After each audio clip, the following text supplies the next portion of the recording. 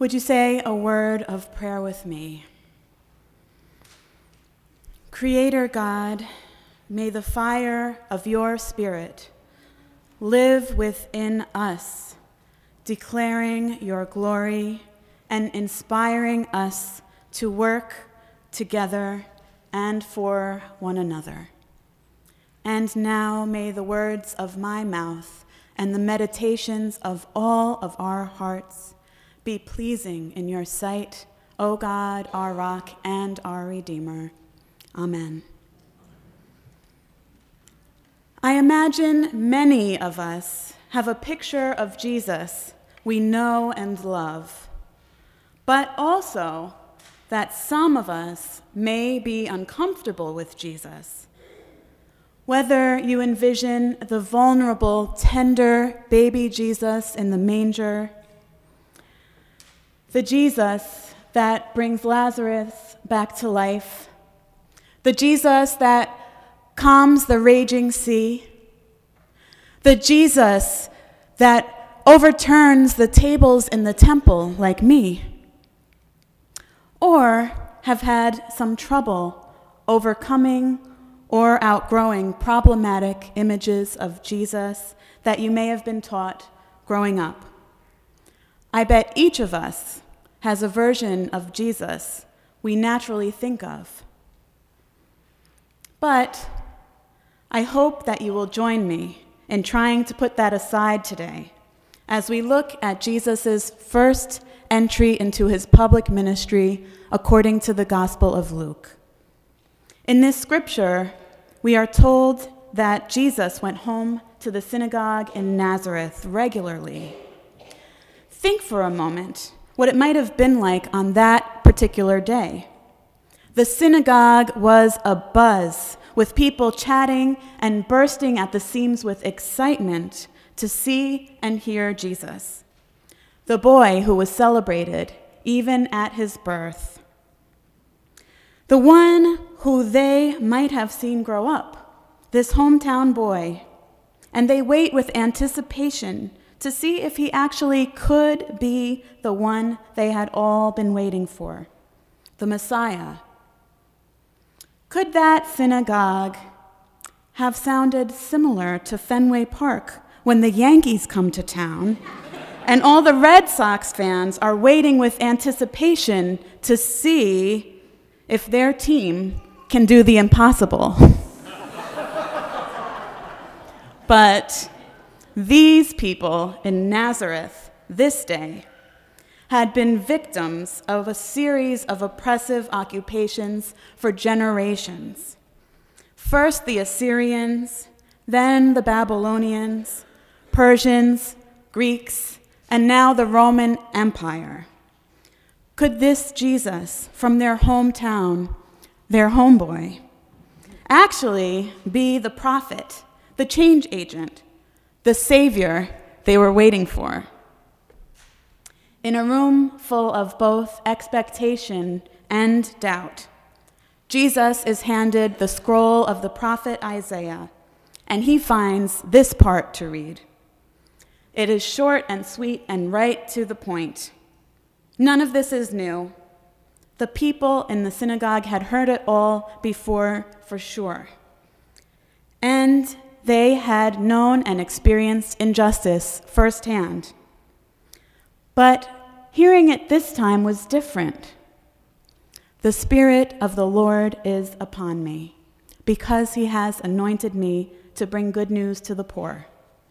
He has sent me to proclaim release to the captives and recovery of sight to the blind, to let the oppressed go free, and to proclaim the year of the Lord's favor. And after Jesus read from the scroll of Isaiah, he rolled it up and sat back down. And all eyes were still on him. So Jesus said, "Today, this scripture has been fulfilled in your hearing." He's alluding to who he is, while everyone is paying careful attention, letting them know that he is the one who will do these things. I've been thinking a lot about first impressions over the last few days. So of course, I'm thinking about why this is what Jesus read. It's so important to make a good first impression, and an authentic one. And here we have Jesus' mission statement, straight and to the point. Jesus is a man on a mission. As you may have heard me say, or read in my bio sheet, the importance of justice has always been felt at the core of my being. And the need for justice has been something I've been wanting to fight for as long as I can remember.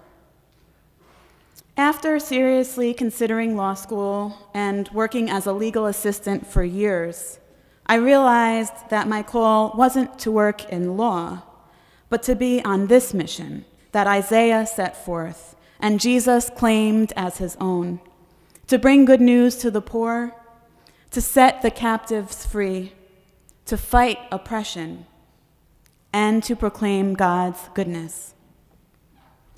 Working with an interfaith clergy group, I've recently been serving on the Economic Justice Committee, which began the Real Living Wage NYC campaign. We are fighting for equitable pay and asking for the minimum wage to be raised to $20 an hour so that New Yorkers are not only able to survive, but to actually live in a very expensive city. Nobody should be spending so much money on their rent that they have to go to bed hungry night after night. Nobody should have to choose between buying necessary medication or buying groceries for the week. Everyone should have enough. At Middle Collegiate Church in the East Village of New York City, I've worked with a group of volunteers to start a client choice food pantry where anyone can come and pick their own grocery items in each food group free of charge so that they may not have to make as many of those hard choices. And we've started a back-to-work clothing boutique where anyone can come and find a suit or professional business attire ready to wear so that they can go on those job interviews where they may make more than minimum wage.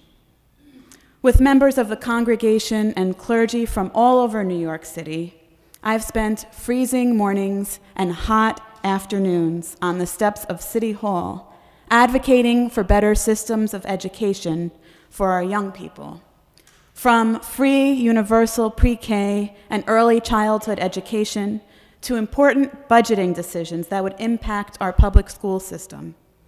Things that would stop the school to prison or cradle to prison pipeline that so many of you read about in Michelle Alexander's The New Jim Crow. Jesus' first public act in Luke is giving his mission statement.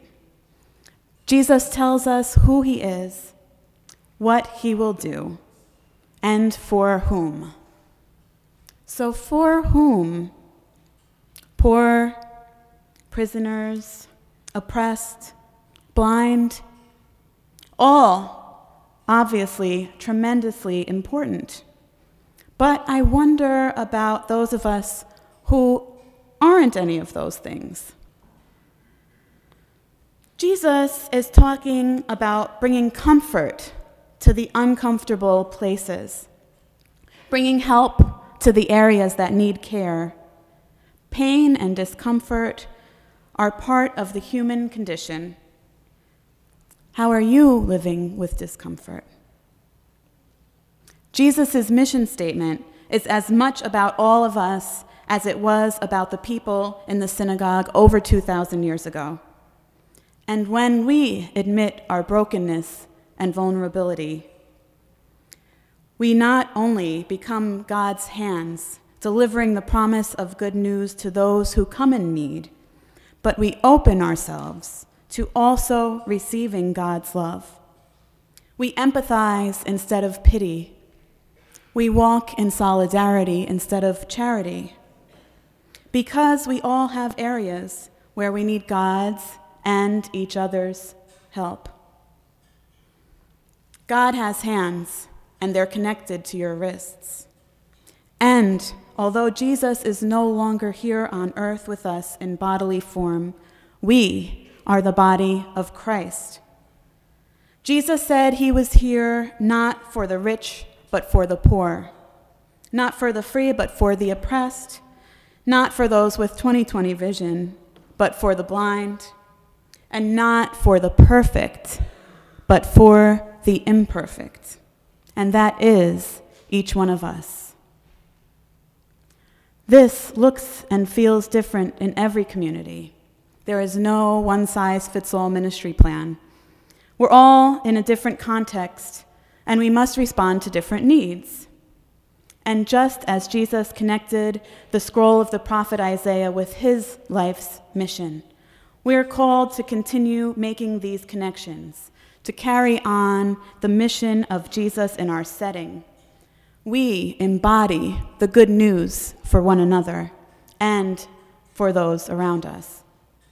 It is my mission and our mission as people of faith to make this commitment to proclaiming good news to the poor, release for the captives, and fight to end all oppression and to bind up the broken people and places.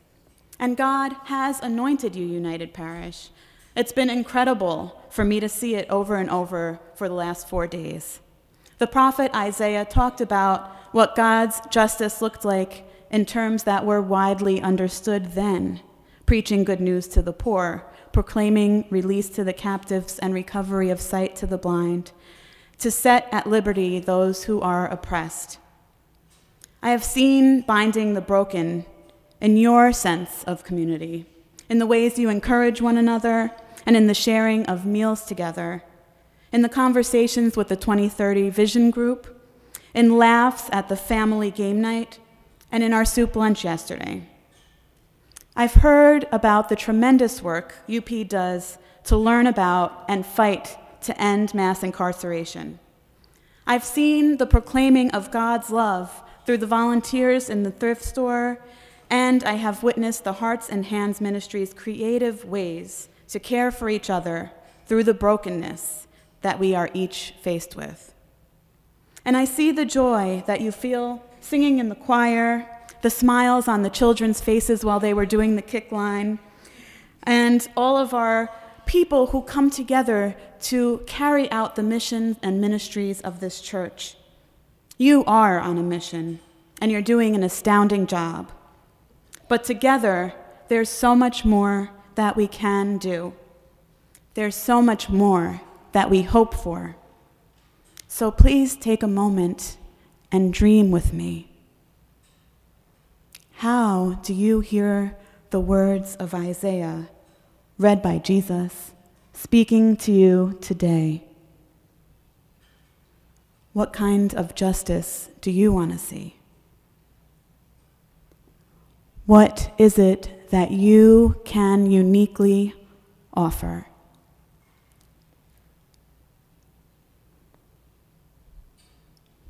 In a room full of both expectation and doubt, Jesus was handed the scroll of Isaiah and found this part to read.